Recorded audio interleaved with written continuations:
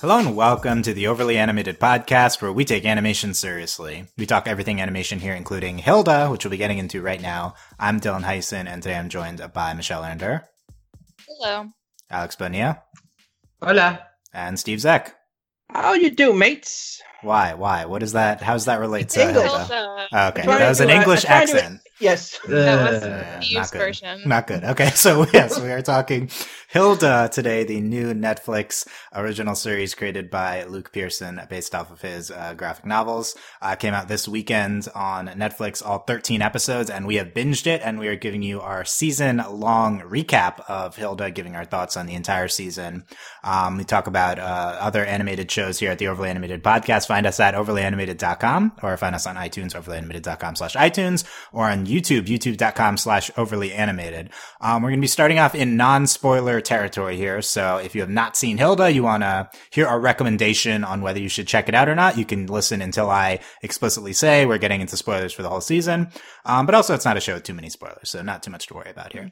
But eventually I will say spoilers, and we'll have spoilers for the entire first season of Hilda. Okay, so, let's get into things. We've recently watched the series. Michelle, what are your overall takes on Hilda?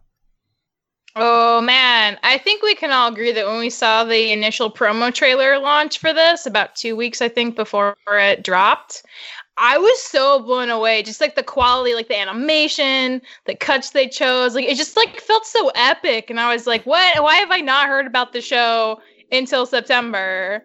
Like this looks amazing. So I was really, really high on it, and it did not disappoint. It's got like some of the most gorgeous like color palettes of a show I've seen in recent memory. The animation is so good, and the characters are so good. And you know, I was trying to keep it with mind. I'm like, okay, so there's like monsters or something. Maybe people are gonna fight some monsters, but like no, like Hilda befriends the monsters. And she has to deal with like moving to a community that like kind of is okay with some magical stuff, but not all, which is interesting.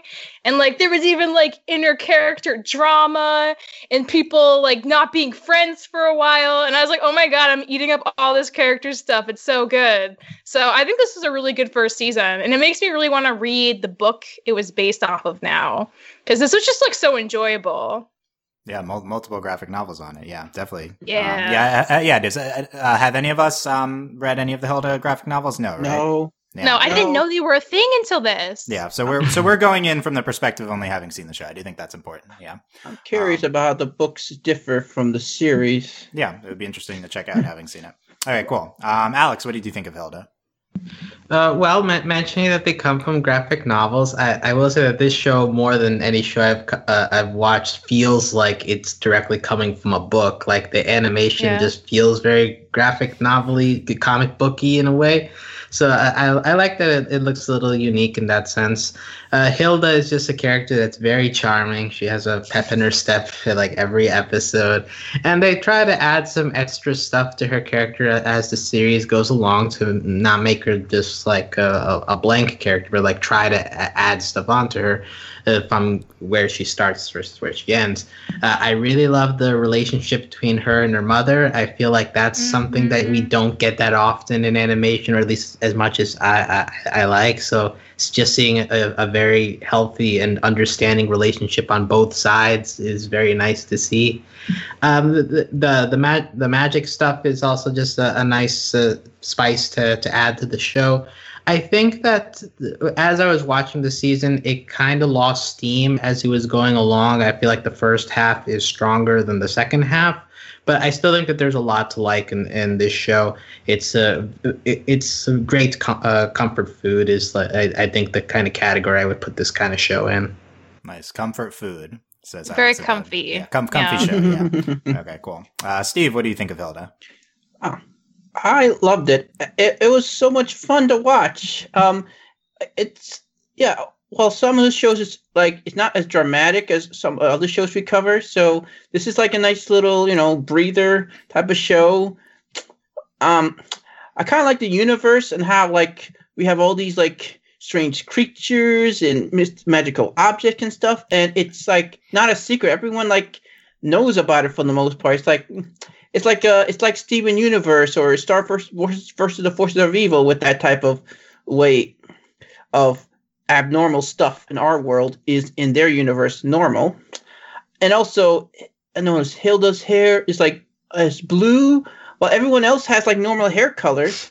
Yeah, it's a little anime. That's okay. And and thing I'm wondering how it differs from the book. I'm kind of wondering in the book if Hilda's mom, who is named in like episode 5, I wonder if in the book she has no name and just called Mom throughout the books, and in this one they had no choice because the different narrative structure opposed to a children's book. I'm glad you're speculating on a book that exists out there that you could just look stuff up. I haven't read it yet, but I'm just curious if I'm curious though. Also, are these stories direct adaptations from the books, or is just the characters adapted? Yes, well, we could read the books and find out. Yes. Yeah, but yeah, I loved it, and I can't wait for season 2. Hopefully, we get season 2 and more. Give me more Hilda, please. Give me more Hilda, please, says Steve. Okay, no word yet on if there is even intended to be a season 2 of Hilda. Not clear at this time. Okay, I feel like I'm gonna go even stronger here. I think Hilda is a visual triumph.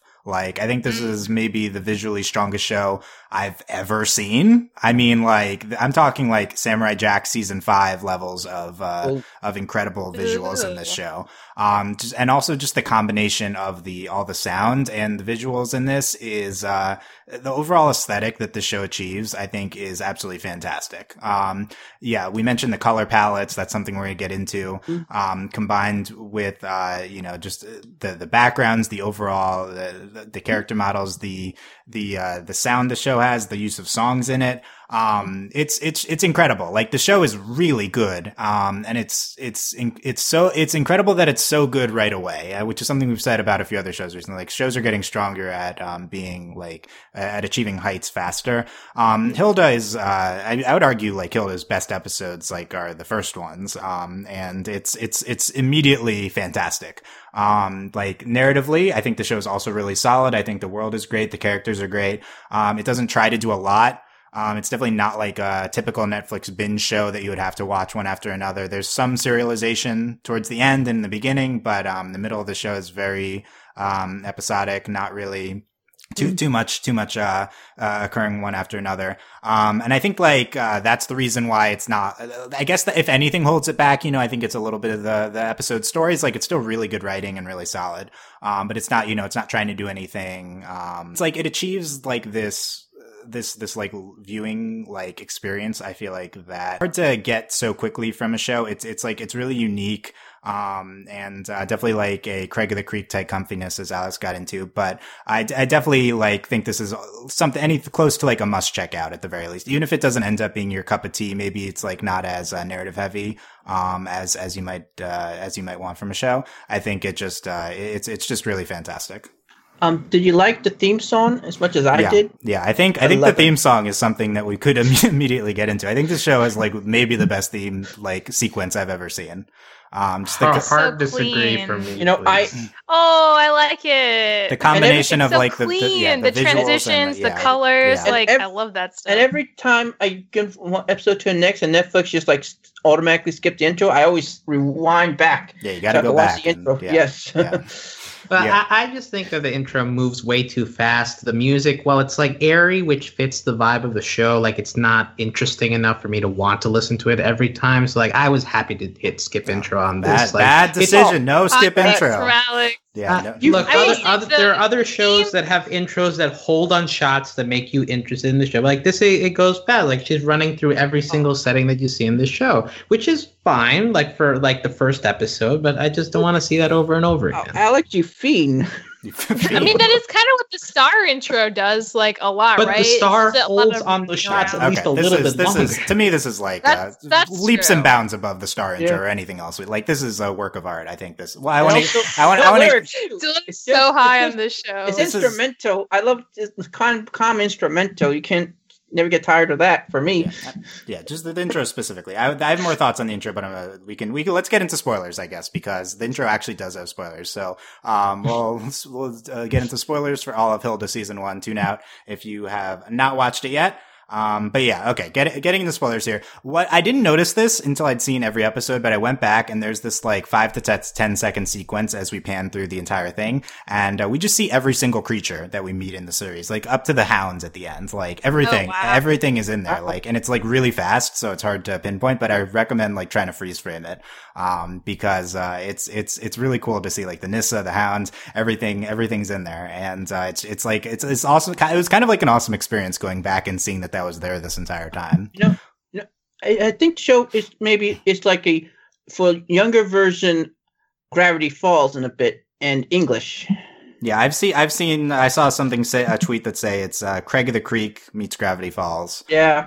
It's got the fantastic mythical exploration elements of Gravity Falls, and it's kind of got the day-to-day comfy vibes of Craig of the Creek. Yeah.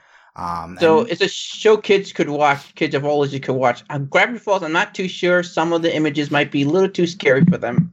Yeah, I think the show does go a little bit dark at times, which is really nice, and it's really part of its visual appeal too. Kind of just its overall aesthetic, and it's similar to Gravity Falls in that regard. Mm-hmm.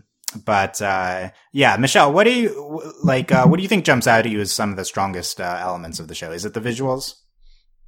I mean, the visuals are just kind of like, that's part of what makes it so comfy, right? You can just like have this eye candy and this awesome soundtrack going on and just kind of like sit down with your tea and watch an episode and just feel good, which is definitely like, that's still very important. I do think one thing I was thinking about is something Alex was saying about Hilda's relationship with her mom.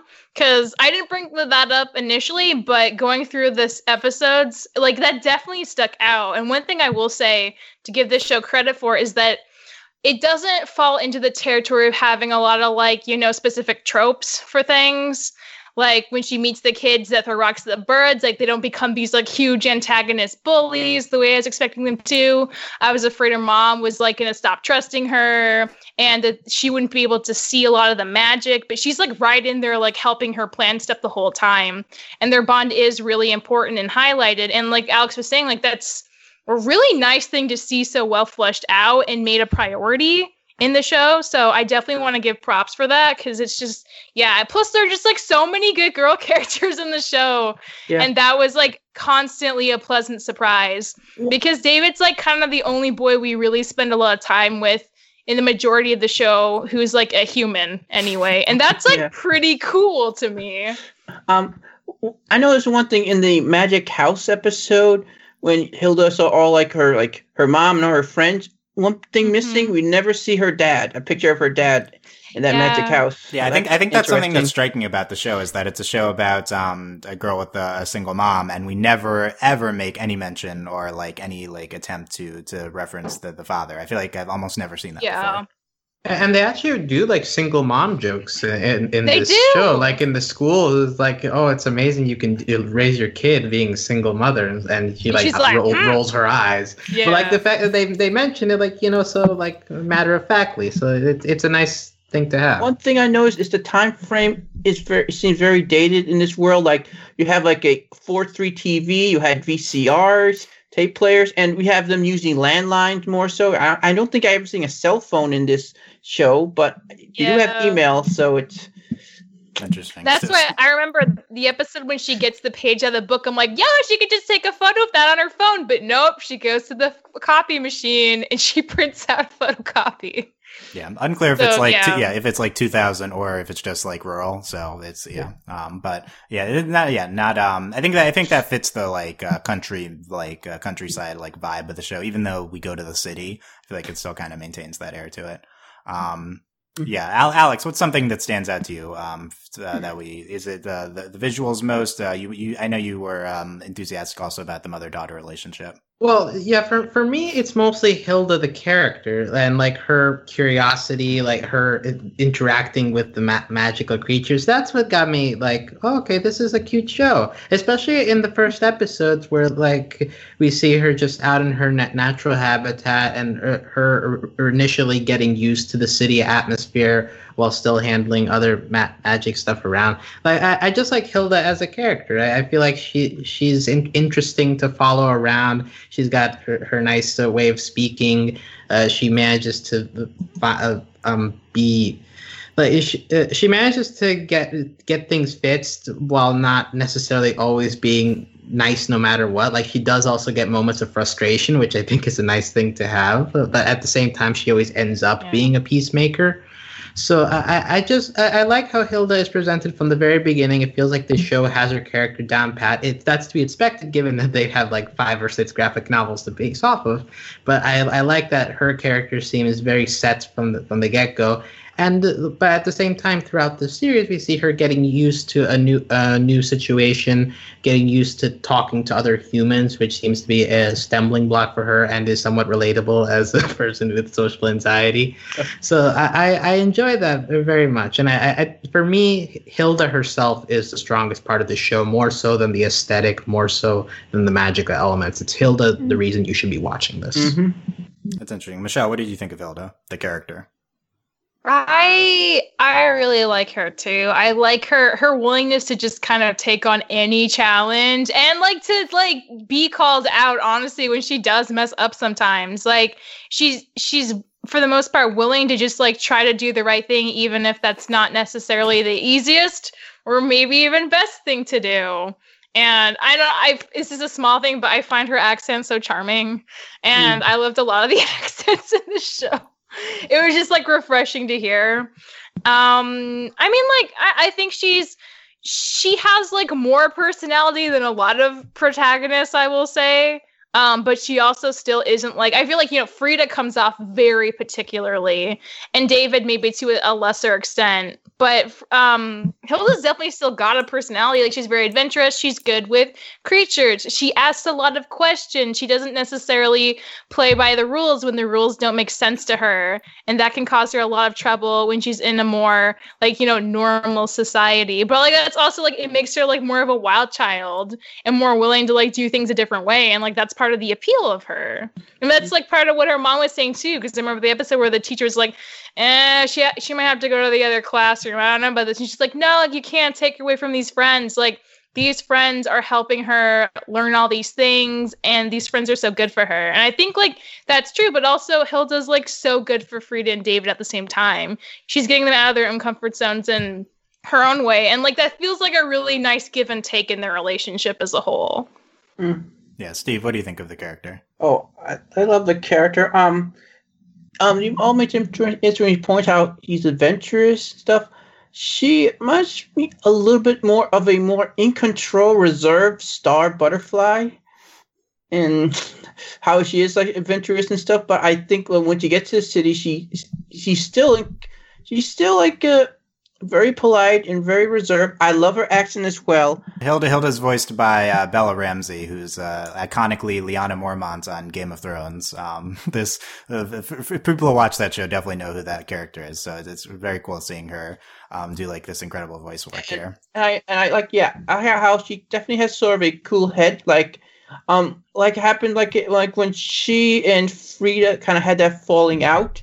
They're both very like. She just really just gave her space. She didn't hold like a grudge or anything, and just be like mad and just screw her like other characters might do that and have this whole arc and stuff. And the thing is though, next time Hilda and Frida saw each other again, they were again still civil and stuff. It's like it didn't make it a whole big drama thing. So I give the show credit for that. And Hilda's conversation with her mom is definitely very good. Sometimes I feel like Hilda is as much as a parent to her mom as her mom is to her sometimes. I think they had a dynamic partnership I just love. And she just like, she could almost befriend anybody, like any creature in this show. I don't think there's one creature in this series that she hasn't had at least some sort of a positive relationship with. Yeah, I think that's a great aspect of her, is her interacting with all the various fantasy creatures. I like the comparison to Star, independent and like adventurous, much like Star. She's just an extremely sympathetic lead to the show. She like really stands out in the beginning of the show, and a little bit gives way to some other factors in the second half. But she's just really fantastic throughout. And I think like getting into her mom a little bit too. Apparently Joanna named, but mostly she's just mum. And she's very endearing. Yeah, so I think she's like a really strong character in her own. Like we learn a lot about learn a lot about her and her situation, some of her past, and her interactions with Hilda are always like really endearing. I will say that for me, what the mother Hilda relationship gives off is one of mutual trust. Like, and that's something that I feel like this isn't a portrayal of what the ideal parent-child relationship would be, right? Like, the child obeys the parents to an extent, but at the same time, the parent also listens to the child when the child has a point. And I feel like in a lot of shows, what happens is the child has a point, the parents ignore them for a long time until like the very end of the episode. It's like, oh, you were right all along. But then next time, the same thing happens over and over again. But like here, it feels like Johanna trusts Hilda a lot and is willing to like have meaningful adult level conversations with her, which is also something that needs to be done between the parent and the child if you want to have a healthy relationship. The one scene that comes to mind is them at the top of that tower because the mom is trying to get Hilda used to the city, and Hilda isn't really having it. Mom is like, I'm sorry that it's not really working, and I'm sorry if I'm pressuring you, sort of thing.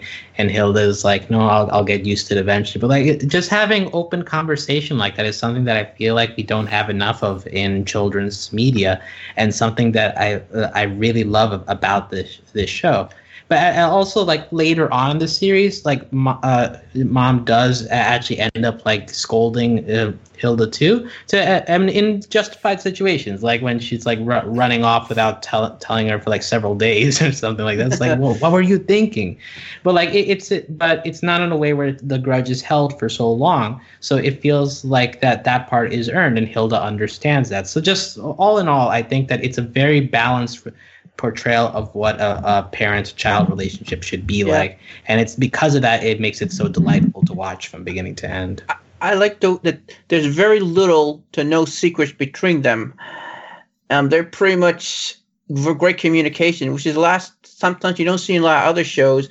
Like either the kids have like a secret, like keeping from their parents, or the parents keeping secrets from the kids, to protect them and stuff. So they're very upfront with each other, which is something, it's just a nice breath of fresh air. Yeah, I was just going to echo. Very, very healthy relationship presented. Like, there's not really a use of a punishment system between her mom and Hilda. And I think that's a part of why their relationship is so strong. Because, Hilda does do things wrong, but her mom, like, even if she does the wrong thing, like, her mom understands that Hilda knows that. And it's going to get better. And so there isn't, like, this feeling of, like, oh, now I have to punish you. You did the thing. Don't do bad things again. Like, in the Tide Mice episode, I remember the end, and her mom's just like, after they finally get the soul situation sorted out, and her mom's like really upset. She's like, oh my God, Hilda was so dangerous. Like, I can't believe you did that. What were you thinking? She's like, oh, I was trying to like do a nice thing for you. And she's like kind of taken aback. She's like, oh, well, that's actually really sweet. But still, like, next time, don't do something like that. So like, even that didn't really earn her a punishment. And I think that's kind of significant too. It's like, her mom doesn't feel the need to punish her to make her understand when she does something wrong. And that feels very refreshing too. Yeah. Mm-hmm. Yeah. Very, very, I agree. Refreshing, healthy, like parent-child dynamic that's presented. Just the mom in general, just like this really sympathetic character as well. That's like kind of present throughout. And I do think she like gets kind of a complete characterization as well. By the end of the series, like we don't know like a ton about her, but she's not just this distant figure. She has her struggle. She's trying to be a graphic designer, and then she has to work at the grocery store. Yeah, the hardware. Yeah, hardware store. Yeah, when that comes into play, I think that store. That really enhances it when we like learn what she does. Like, I think that's like kind of a big mystery for a little bit too. Yeah. Okay. Cool. We'll get into some of the other characters later, but getting back to diving a little bit deeper into the visuals of the show, I think it's what everyone's been talking about here. I think as Michelle mentioned, really these color palettes, I think is the biggest thing that sticks out. None of us are like kind of trained animators, so it's, we don't have technical expertise in talking about this, but, even I don't necessarily notice this stuff too frequently. I don't know if we've ever talked about color palettes before on this podcast, but just the range of colors used in various like types of scenes, I think is very noticeable. Like I think the main color palette they use is based on Hilda's model. And we got like the blue of her hair and then like the red of her sweater. With a few other colors throughout. And, like that's like a really striking one that's, a lot present a lot of times. But then I think when we are there in like the shade or it's night, like her character's colored completely differently. She's, got these grays and blacks, and like everything has that, color scheme to them as well. Like it permeates throughout the backgrounds, the characters, everything they're wearing. Like I think it's fantastic. The other time I really noticed it was when we had this, like this one David specific episode or scene, and then everything got like very brown, like matching his model, like, and it really takes you into the mood of the character. But it's just so distinctive, I think, in what going through the series. Well, like it goes back to my description that for I guess the color palettes contribute to this, but like this is the show that feels most like it feels directly pulled from a children's book. Like it feels like that kind of art, that it's kind of like lavish in a way. Yeah, it's very colorful. So shapes are very like round. There's a lot of circles, like a lot of mythical creatures. Also, like the Nieces at the end have like round heads. So like the deer Fox is also like very simply drawn, but at the same time, like because of the fact that they're simply drawn, the animation can be very smooth. So just all like the style does make it stand out. But I think because like it adding to the whole comfy aesthetic, it feels like something that I could read from a book rather than have it watch on a TV. Yeah, which I think is like a really endearing style to come across, like you're watching a book, and I think it's just really like eye popping, and just really engrosses you into the world of the show. And just the backgrounds, the way the characters look and interact with everything. I mean, like it's like endearing to like when you have like these long shots and you have these kind of smaller versions of them from far away. That's really cute they're too. like they're really like tiny designs where it's basically just like a dot of eyes and a circle head. It's really cute still. Yeah. Steven Universe uses that technique sometimes. It's always that's cute what I was thinking. The like farther away technique of getting rid of all the details. I also, for the record, just love the design of the Raven. He looks a lot like a dinosaur, but he's really cute. I love it.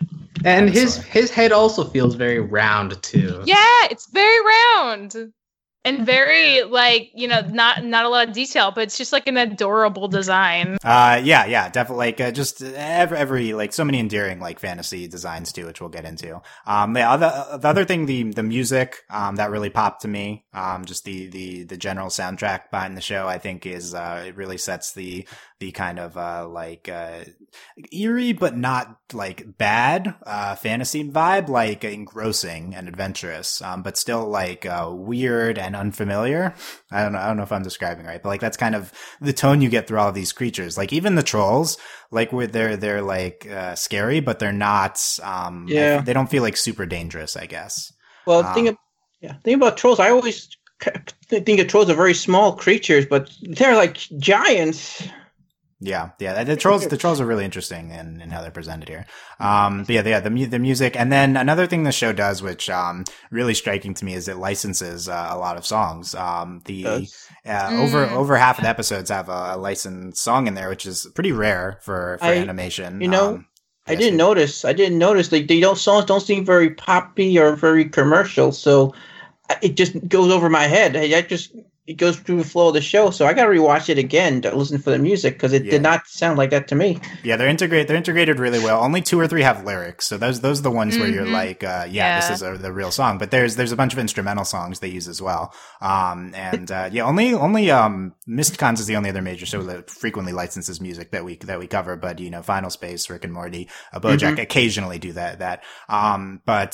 This show does it majority of episodes, and I think that's really fantastic. And I think the music choices that they have really enhance everything. And there's most prominent ones. I think episode 1, the song used there is 2 has a really striking one as well. And 8, there's a montage. We go through almost an entire song. In 8.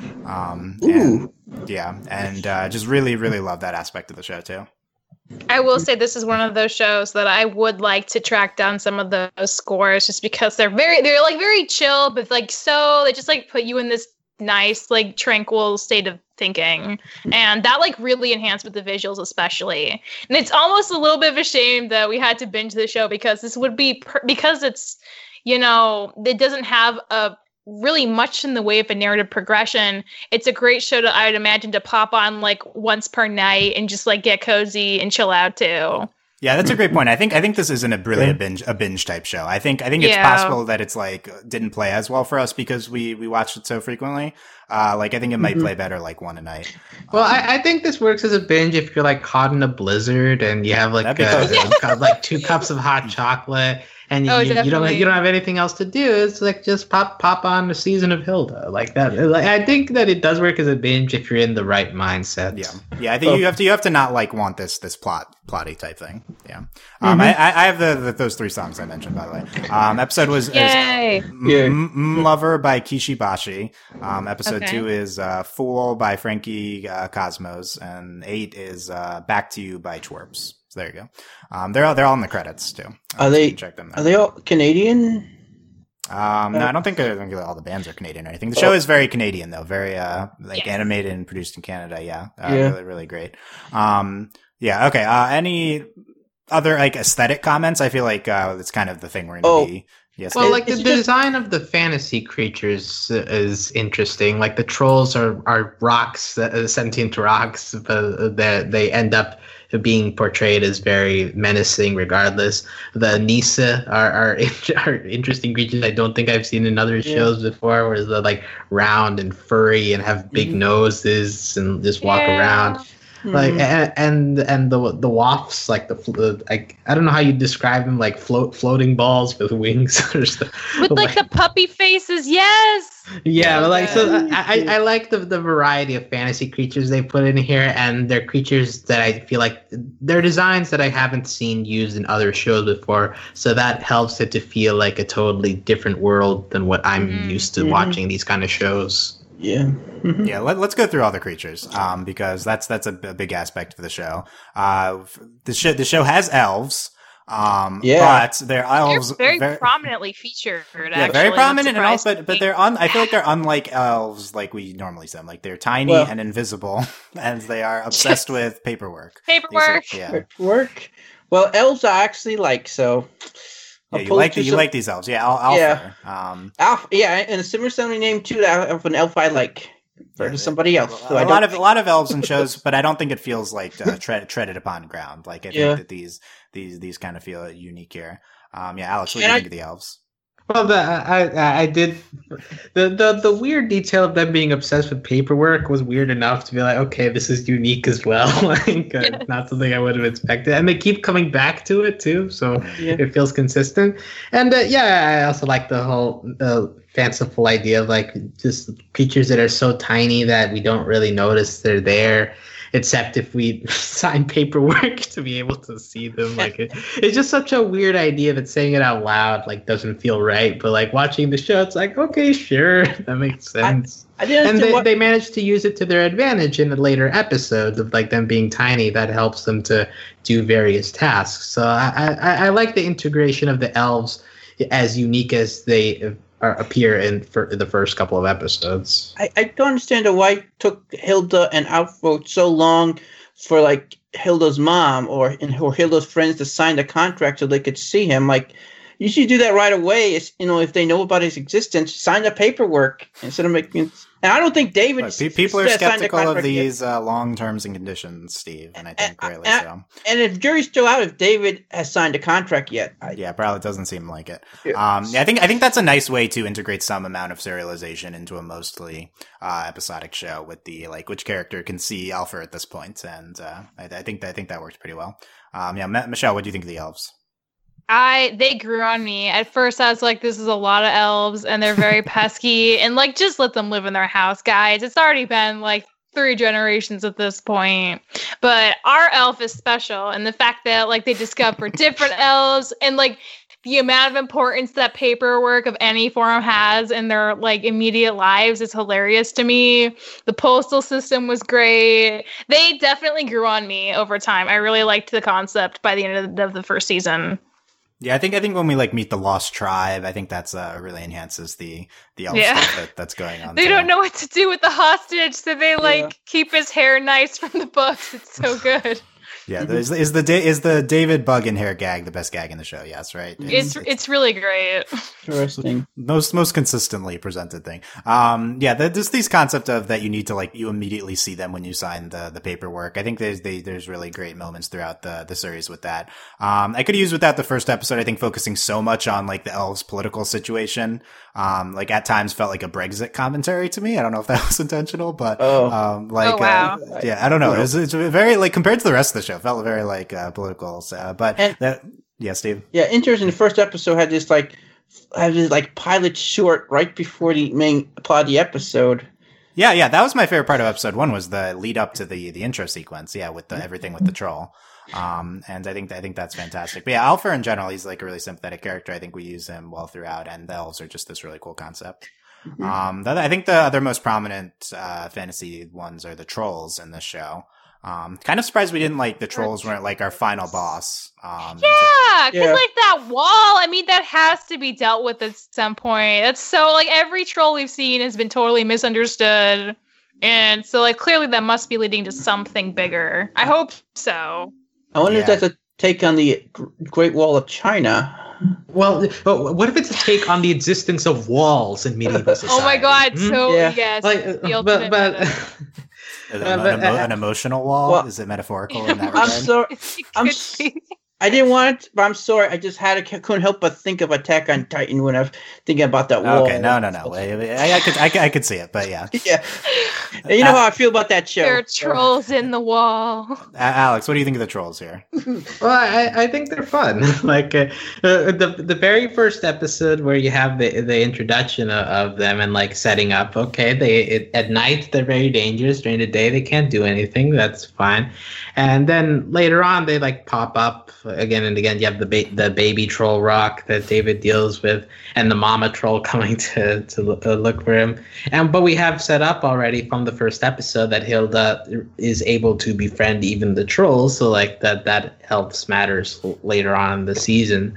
So yeah, I like the trolls just as like a background menace, but like not something that we need to lean on for villainy. Like it seems that this show has done a good job of mixing up its antagonists per episode, so I appreciate that. But yeah, the trolls are nice. I like sentient rocks. You like sentient rocks. As a fan of the Steven Universe, I enjoy sentient rocks. Yeah. Michelle, what do you think of the trolls? I like the trolls. I find it interesting that like 2 of the creatures we spend the majority of an episode with are just trying to get their babes back from people being dumb. Like that's interesting that this keeps happening. But like the trolls, it's so sad. Like to keep them out of this nice little coastal area and to just have this like really intense reputation that everyone doesn't trust them. And to have the troll only break through to get its kid back and then immediately leave, like you'd think that would cause a little like, oh yeah, maybe we were wrong about trolls because we literally never see one because we keep them out all the time. But that might be, conversation later down in a future season. But I mean, that just from what we've seen, like the trolls have the potential for danger, but only if you really mess up in, really catastrophic ways. But I mean, I wouldn't say Hilda's even necessarily like friends with any trolls at this point, but at least she knows that they kind of only just like do things when they're provoked or they need to like literally save their child. So I like the trolls. We don't really know a ton about them except for just the fact that humans really don't trust them. And I hope that comes back into play later.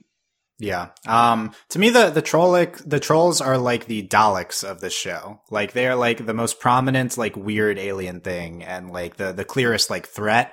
And it's like, okay. I just want to see more trolls. I in Doctor Who, like I always want the Dalek episodes. Like, and like, I was disappointed that we didn't get trolls at the end of the season. Like, it feels like this is like the big threat in the world. Like, we have a whole wall to keep us out from trolls. Like, whenever, like, it definitely feels like we're in danger whenever there's a troll on the screen, compared to maybe other threats in the show, which feel more fantastical.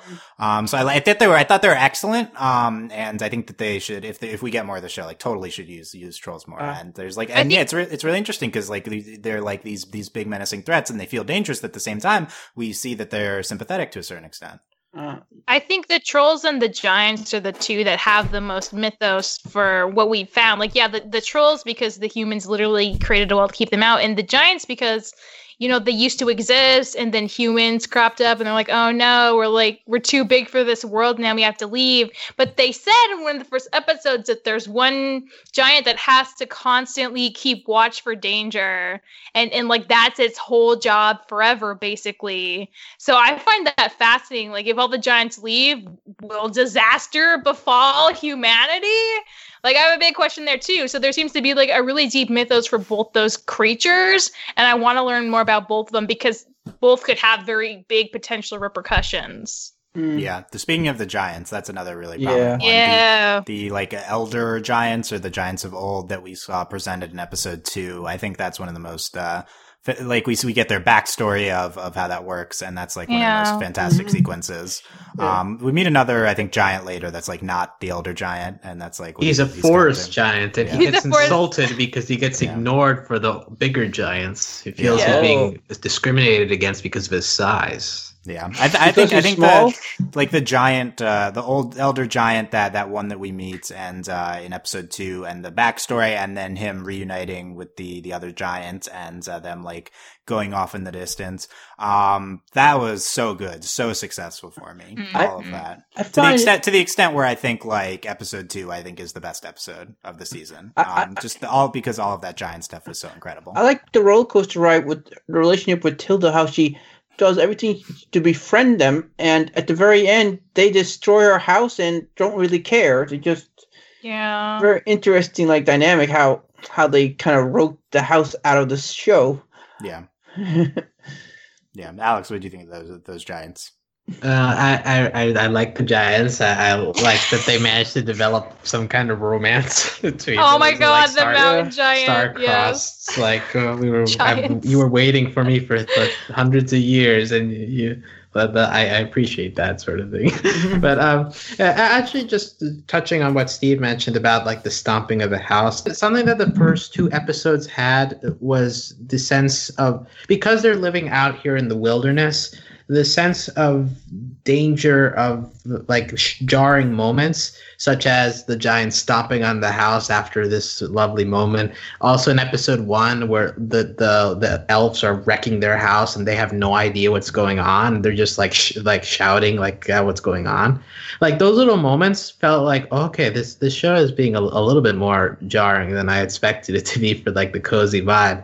But interestingly, I feel like we never get to those kind of moments later on in the show. So at least for me, episodes 1 and 2 feel a little bit more interesting, and I wonder what the show would be like if it was just Hilda in the wilderness without adding to this the whole going to the city vibe. I wonder what that kind of show would be like, because episodes 1 and 2 just feel different in tone to me than the rest of the season. You know what they could do? Perhaps do some flashback episodes when she has adventures when she lived out in the woods. Yeah, that might be cool, because I agree. I mean, maybe like the harshest thing I could say would be that I think the show was more exciting before we moved to the city.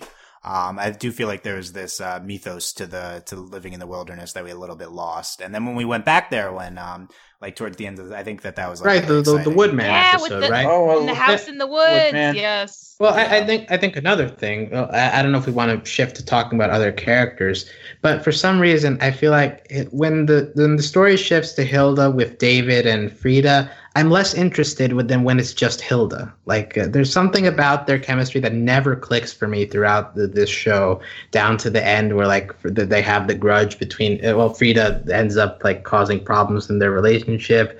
Then it's just Hilda and David for a bit, and then Frida gets caught back together.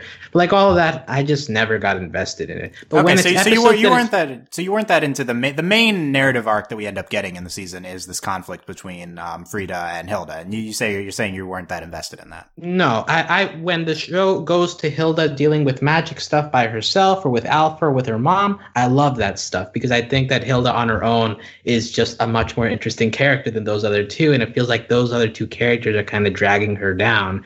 I get the point to like adding to the Hilda is to dealing with humans, like trying to figure out how being a friend works with just normal people.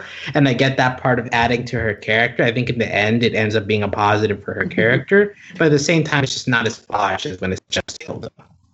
Yeah. Michelle, what do you think of that? Were you invested in the conflict that we ultimately got between Frida and Hilda? I mean, I was invested because it's like, wow, they didn't wrap this up in one episode. So yeah. It's a real thing. And the fact that, Frida especially, I kind of hate that they like threw in this like, oh no, there's this evil teenager that's literally forcing her to not hang out. Because I think like it would have been more interesting to just be like, yeah, like she might just like not be friends with you ever again, because that's something that happens in relationships, especially when you're a kid. But I mean, I liked that, Hilda kept making a few efforts, but also like they kind of had to be thrown into a situation where they're like, no, like, how are you doing? Like checking in with each other and be like, we do still want to be friends. Okay. Sorry for being dumb before on both sides. Like, yeah. I liked that. It felt, I'm glad because, like, there's so many shows where there really isn't much conflict between the main cast, or if it is, it comes, like, seasons and seasons down the road, where it feels like the writers are like, oh, wow, we need to do something. Maybe they fight each other. And this, like, felt, like, pretty normal. Like, yeah, once you're friends with somebody for a while, like, of course you're gonna fight. I mean, that's just inevitable. So it was nice to see it be a thing that was tackled so soon. And especially to see how Hilda's perception of the potential friend breakup is very different from David, because David and Frida go back way farther and they have way more history and they have different stakes in that case. And I like that it was different for everybody, what their relationships were. I was thinking the episode ended when Frida and Hilda had their falling out. I was thinking, was this adapted from a book? Like, did one of the books end with them not being friends? That's a pretty dark ending for a children's book.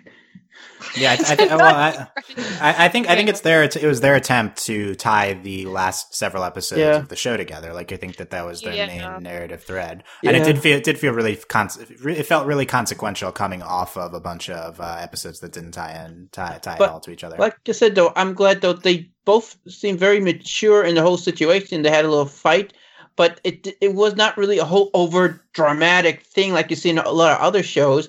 Like when both sides got to be very stubborn and not realize any faults of their own. They both realized that it's their fault too. It's not completely the other person's fault for whatever thing tore them apart. Yeah. I think I like how they're back together at the end. It felt very mature, everything we got into.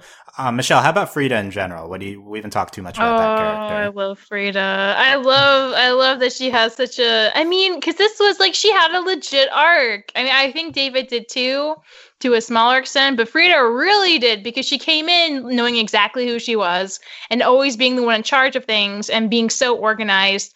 And then she just crumbles when she has the realization that like the world doesn't work exactly the way she thought it did. In her case, the ghost literally cleaned her room. And I love that Frida's like secretly a really messy person. I think that's amazing. And the fact that, like, when David points it out, like, she's, like, fighting him on the ground. Like, I did not see this side of Frida, but it feels so refreshing because she does have this very fiery spirit, even though normally she's just very organized and cool and collected. And for that to, like, bother her to the extent that, like, she doesn't show up for the final presidential election that she was, like, so ready to do. And she isn't going to come on the camping trip. And, like, I mean, that says so much, just because she cared so much about getting badges and having this very certain sense of herself through the entirety of the earlier part of the season. Like, to see her just like be so concerned about like what this means, like not knowing herself. And especially like she gets into how like she feels this clear pressure from her parents to be this perfect person. And the real crux of like the struggle for her is not knowing how to essentially break the news to her parents that like she isn't that person. And that's like so interesting on top of how we view, you know, Hilda and her mom's relationship, where there aren't a lot of secrets and they are really, you know, genuine with each other. Frida apparently is not super genuine with her parents because she feels all this pressure. And we don't really spend a lot of time with their parents. We don't know how that comes off. But I think like there's just like we learned so much about Frida in the last handful of episodes. And I think that's so interesting because like, yeah, she is going to have to kind of be a new version of herself now. And that's totally new territory for her. And that is really hard to confront when you're not used to like having to worry about that. So I really like her. I'm really glad they did as much as they did with her this season. That was a very pleasant surprise. And I think she's a very strong character based on the other characters in the show. Like definitely, you know, as interesting as Hilda for sure.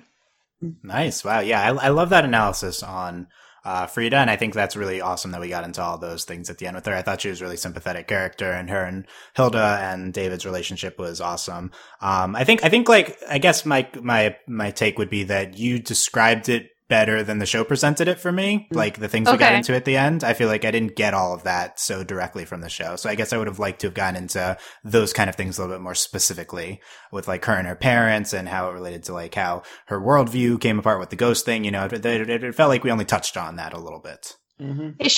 She left a lot unsaid, and it was more, I feel like you pick up how she responds to things after this like crumbling of her worldview of herself, that you really like start to understand what a big deal it truly is. Just because like I think for me, like, yeah, they don't spell a lot of things out, but I do think they have a really good subtle way of showing it just based on how she responds to future conflict after chapter 9. Essentially. Well, I want to say, like, I think the show does spell it out and pretty, like, on the nose. Like, she literally says in the bedroom, I don't know who I am anymore. A normal show maybe would leave that up to interpretation, but this show just makes the character say, like, yeah, I'm in a total existential angst right now.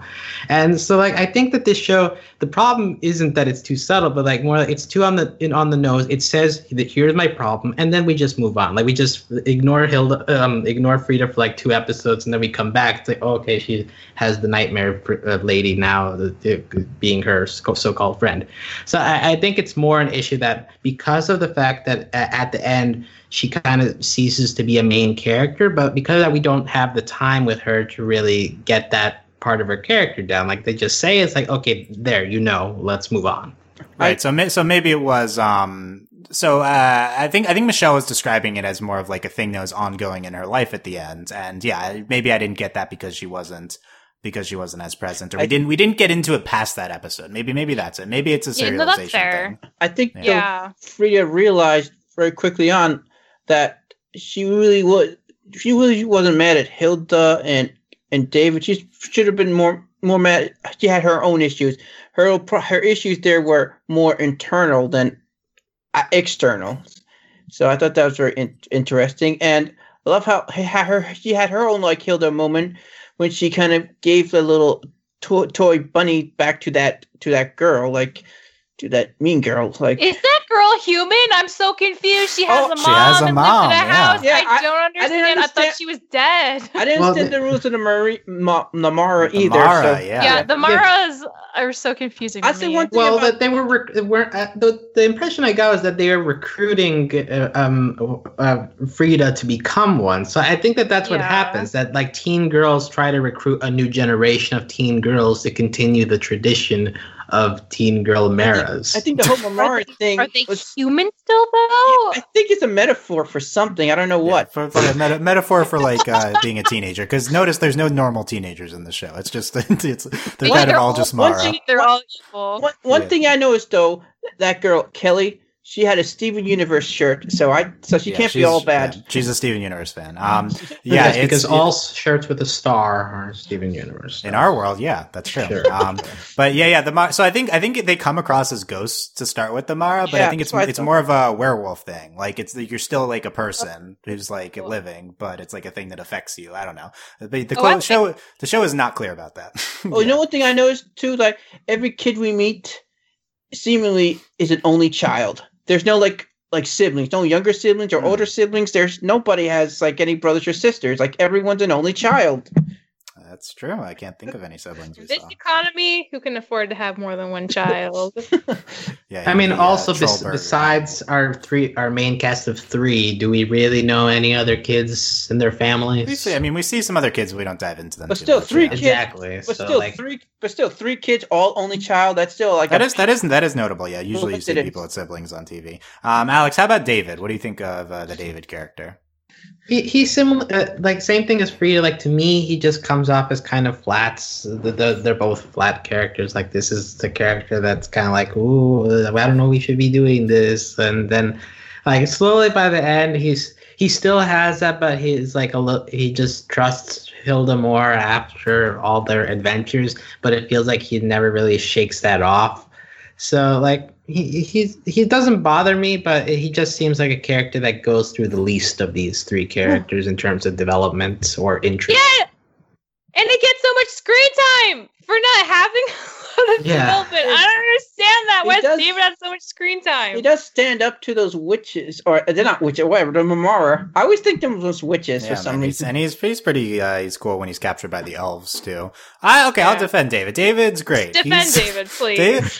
He's like, this is a character. It's like, oh, it's the annoying boy who's with the group. He's like, or he's the scaredy cat boy. But I think David has some depth to him. I think that he's not just, he's fearful of things. He has like anxiety and stuff, and it's like relatable. And now he feels like he's messing up and can't deal with like when he's trying out for the auditions. He also has this like lovely singing voice. He has these hidden talents. I think his interactions with the two of them are really good. He's like a loyal friend, and I think he does grow more courageous. I think this bug gag with him, I think, is really good. I think his parents are kind of interesting. We don't really get into them too much, but they're kind of interesting. But they get more screen time than Frida's parents. Frida's parents at least have a thing, like we know about. They have they're like strict and stuff. I wasn't really looking forward to the David character, but I think that he was completely fine. Yeah, maybe I would have liked more Frida, less David, but I think David was entertaining. I do have a theory on one of my Mamoros, but I can get into that later. No Mara theories. We don't have time. No, I have theory on one of the characters, the one that gave David that targeted David in that episode. Yes. I think a possibility she could be the older sister of one of the kids, that blonde girl that was throwing rocks with the other kids in the episode. Okay, in the very beginning. Okay, yes. It's a deep pull. Yeah. Okay, good theory. I don't think it's possible. I assume people are related. It's interesting. Trollberg kind of seems like a small town, but then it also seems like the biggest city on the planet when it's got like all these things within its walls. It's like, this city is apparently really big. Why does it have like all these city specific functions and like weathercasts and like it has this? Yeah. But anyway, that's something I never thought of. I just thought of it now. I just thought of that.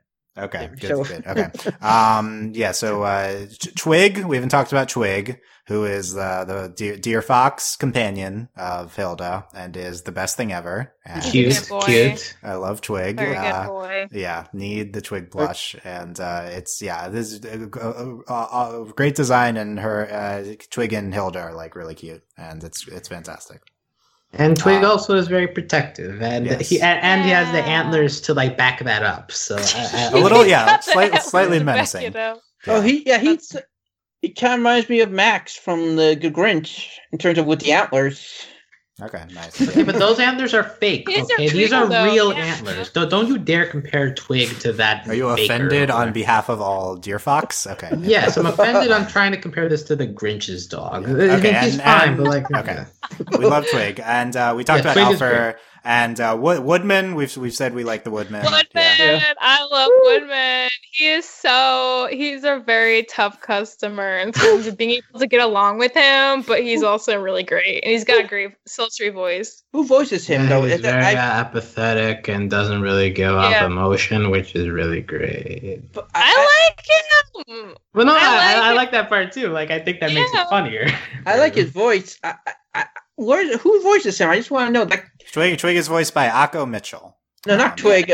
The Woodman. Yeah, Woodman is voiced by Akko Mitchell. Yeah, he's fantastic. That voice really pops. That character really pops. His like kind of antagonism towards Hilda, but there's still some sort of deep down some sort of concern and caring.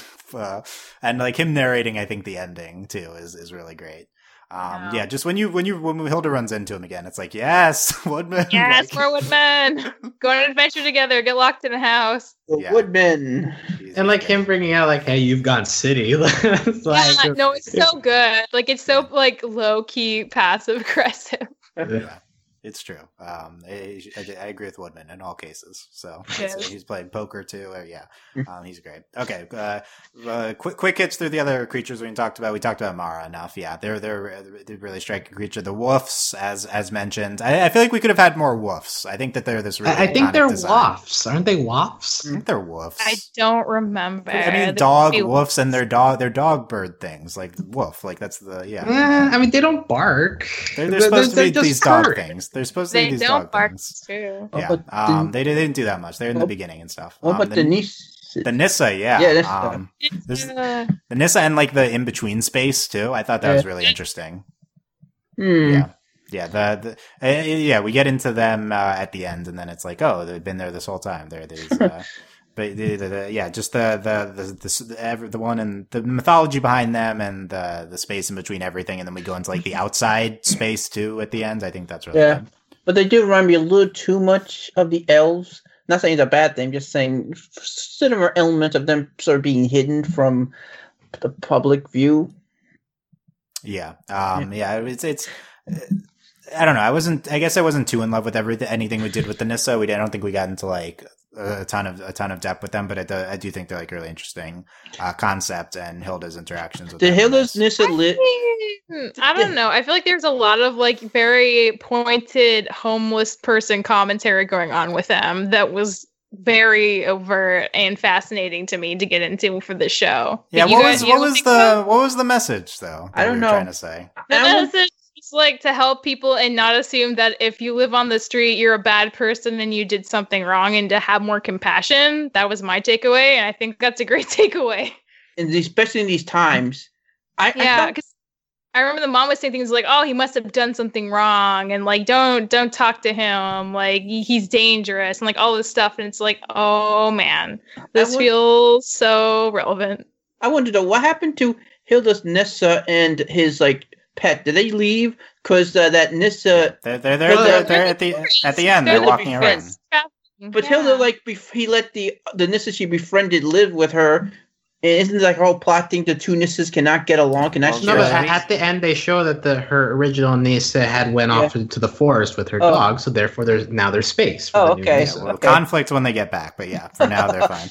I like that, Michelle, with the homeless commentary. I do agree with that. We're getting into that a little bit. So nice.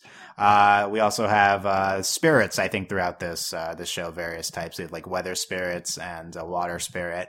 And I feel like there's like a lot more depth to like the spirits in the world. I think there's a lot more to get into there. Felt very kind of like Shinto culture with what we're doing here. So I thought that was interesting. Like, does everything have a spirit? Like, is there certain types of like natural elements? I don't know. I think that was what we saw. That was interesting. Mm-hmm. There's the worm that looks. Yes, the worm's good too. The worm's so cool. She's a dragon worm basically for plants, which is awesome. She likes gardening. That's she cute. can't get the normal plants because of her city anxiety and social interactions. And I love that. And the whole Nissa like space thing, that doesn't it remind you a bit of Scissors in Star, like the whole dimensional scissors. They kind of go in these portals. Dimension. Yeah, and also like in the intro, she like this. It goes in the space in between and comes out like it's like, oh, this is there the whole time. Like that's really cool. All the various spirits. I mean, and Raven, we've talked about Raven a little bit already, but I think he's a great character too. Who's actually a Thunderbird. So thing never explained though. Could he only talk to certain humans? He can talk to anyone. He just chooses not to talk to everyone. But how come Joanna really never could understand him at first in his debut episode? He just didn't want to talk to her? to her. I don't think he would have talked to her. Yeah, he didn't trust her. Maybe. Oh, okay. All right. He did kick him out of the apartment and put him on the windowsill, so I don't blame him. All right. Yeah. Well, before that, though, so and he had a chance to talk to her. I don't know. It's a little confusing in the beginning to me, but well, I think she told him like not to say anything to anyone else until she got back. Yeah, that was what that was. Yeah. Okay, Alex, you're saying it's WAF because it's spelled WOFF. Is that your proof? Yes, that is my point. It's spelled. I guess WAF. it would be spelled O, two O's for WAF. Okay. Anyway, I'll concede, but I don't really understand. Regardless, they're cool. And okay, last thing quickly. Episodes that stand out. I brought up 2. I think we all were high on the giant stuff. Alex, favorite episode? I think episode 2 is also my favorite, although I do think episode 11 deserves praise because is that the Woodman one? Because it's just Hilda in the wilderness, so like she just gets to interact with stuff around her without humans around to bother. The Woodman is a great comedic foil for Hilda, and the house framing device itself is interesting. Although I feel like I've seen the story before of like, okay, just think of enough things and the magic thing will malfunction. I feel like that's a trope that's been done before, but still, it was funny enough with Hilda and Woodman to be around to work, and then also the elf Postal Express thing is a pretty good gag too to throw in, and also the poker stuff. So yeah, I think that episode 11 works best in terms of the comedy of this show, and episode 2 works best in terms of the emotion of this show. Yeah, I would have liked the house thing to be explained. We kind of just left it out, left it to sit there. It doesn't. We don't know why it's there. That's why it's mysterious. That's why it's mysterious at first, but it didn't culminate in anything. Mm-hmm. That's okay though. It didn't have to. It's just a mystery. And look at how clean the ending was. Like all I was wanting you to do was to wish to go home. Yeah. Yeah. Exactly. Exactly. It's just trying to be helpful, man. It just needs you to be very specific. Is it a good house? Is it? Yeah, I don't. Okay, anyway. Michelle, other favorite episodes? I really like Chapter 11, The House in the Woods. Chapter 2, The Midnight Giant is great. But also, Chapter 8, The Tide Mice, I think is great because it's one of the ones that gets, like, kind of dark. Yeah. And there are like legit repercussions if it didn't work out. And they were like down to the wire on that one. She almost stole her mom and her friend's souls forever. Mm-hmm. And I love the idea of these mice. You do this incarnation and then they float up and then they help and they like get people their dreams basically. And I like that she like misread the book. Like, how do you keep a friend forever? And she's like, oh, okay, cool. But actually, like, how do you literally keep a friend forever and ever and ever? I feel like it was a really well paced episode. I liked that it got pretty dark. And I like the idea of these magical mice that can help people out. And the fact that, like, they still got to do the concert well. The mom still got to have that awesome graphic design job doing all the billboards over the city. Like, they still got good things out of it. So it's like a win-win. Yeah, usually that resets at the end. Yeah. Usually nice like that stuff. But, like, no, they still did the good stuff. It worked out. And the mice went back with her. So, like, maybe she can use them in the future. Mm-hmm. Yeah. Steve, another episode that pops to you? Well, first of all, I do want to second Michelle on that one. It had an interesting this character, the librarian, who we haven't talked about. Yes. Yeah, I really liked her. Cool design. I think she looks awesome. We don't learn much about her, but I would definitely like to get to know her. But besides that, episodes that weren't mentioned, probably the first Memora episode I think 6. Yeah, Nightmare Spirit. Yeah, but I just love the whole cult thing that they seem to be demonstrating, and also they seem like witches to me, and you know how much I love witches. So yeah, the closest thing to witches. Okay. Yeah, they remind me of the kids from Craig the Creek, but only they're for real. Yeah, that's just a good point. And they're mean though, so they're mean. Yeah. Okay, my top 3 episodes are number 1, The Midnight Giant. 2, we haven't talked about, The Storm, number 10. That's the most narratively successful episode to me. And I just love this character of the meteorologist, and then Hilda going up and like cashing things out with the weather spirits. I think that, and then the realization that she's keeping a baby. It's like, what in the world are you doing? It was pretty dark. Yeah. Yeah. It's kind of like a contrite plot. Like definitely it's like, oh, the person is hiding a thing, and it's like, we do the baby thing and other things, but just like visually striking, narratively interesting, the storm. And then my number 3 would be the Tide Mice as well. I think that episode's really good. Yes, Tide Mice. Okay, I'm glad. And I'm glad you're high on it too. Also, the storm also has the "Never meet your heroes" message. Yeah, that's true. I just love how we build up to the storm. She's listening to the forecasts and various other episodes, and then like it's like, this is so random. Like there's this like person who's specifically doing this for this one city and like making these highly specific forecasts, and like it pays off. I think that's so fantastic. I also just want to highlight, maybe I mentioned this earlier, but in the Bird Parade, I think that's a pretty good episode too. But I especially like the climax where it's like the mom being like, hey, like you don't.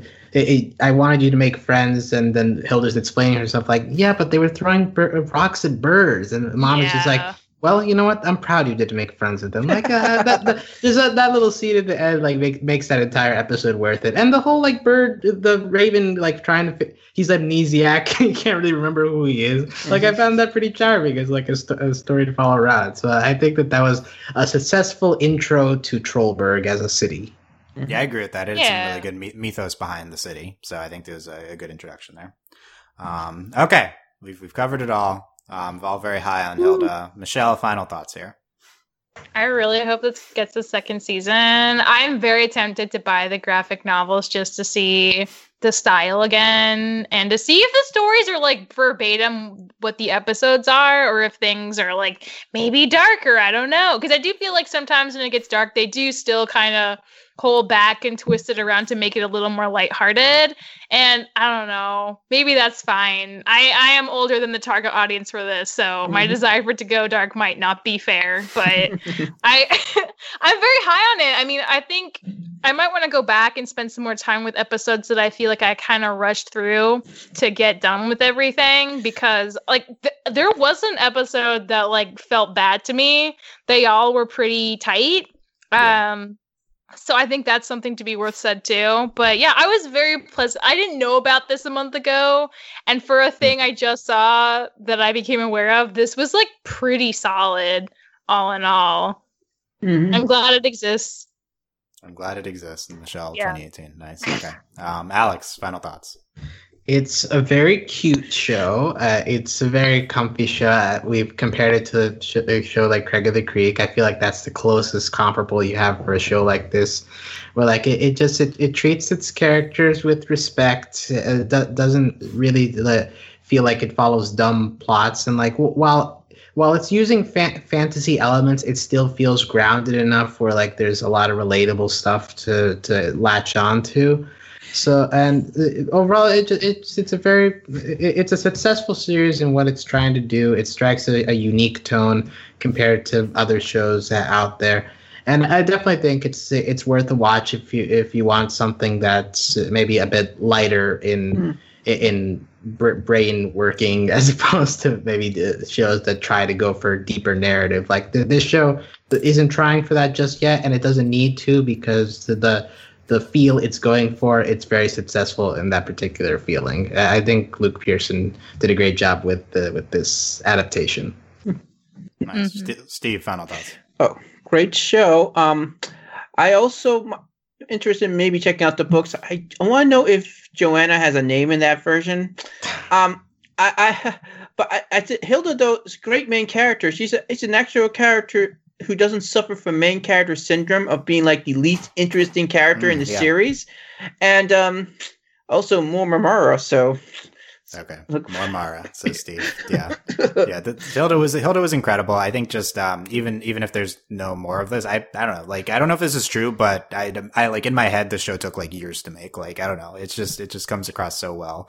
So intricately made. Mm-hmm. It's this show compares favorably to other new shows that have premiered this year. Maybe even the best one, this or Craig of the Creek. Like it's so good. I mean, it hasn't had time to like grow like Craig has, but It's just so visually striking and so like complete of a show. I do think it's like held back narratively a little bit, even though it's like very narratively competent and good at times. I think we can go for some more complex things here, some more serialization, and it would really enhance the show a lot. It doesn't need to like not be what it is. It is, you know, it's like this comfy simplistic show, and I think it is what it is. But we could dial it up a little bit. Like I think in the middle episodes, I got lost a little bit in just kind of the 4 to 8 range of just the episode specific plots over and over. So yeah, I think just really great show. Definitely going to be revisiting these episodes just to see them again. And yeah, I agree. No bad episodes here. Yeah. And, just really fantastic. Really enjoyed checking out Hilda this weekend, and let us know what you guys thought of Hilda as well at overlyanimated.com or on our YouTube, youtube.com/overlyanimated. Leave comments there. Let us know what you thought. We have a Hilda channel up in our Discord, overlyanimated.com/Discord. Come talk about the show there as well.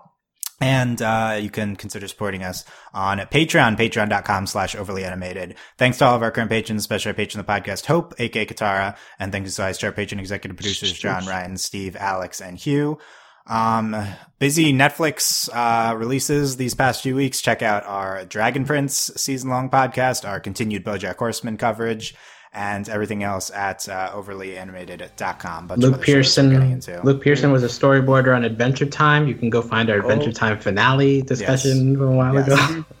There you go. Really? Yeah, not that one. Still prominent. All our Adventure Time finale coverage, you can check that out as well at overlyanimated.com. Yep. Thanks guys for listening. We will see you next time. Bye. Adios. Bye. Bye.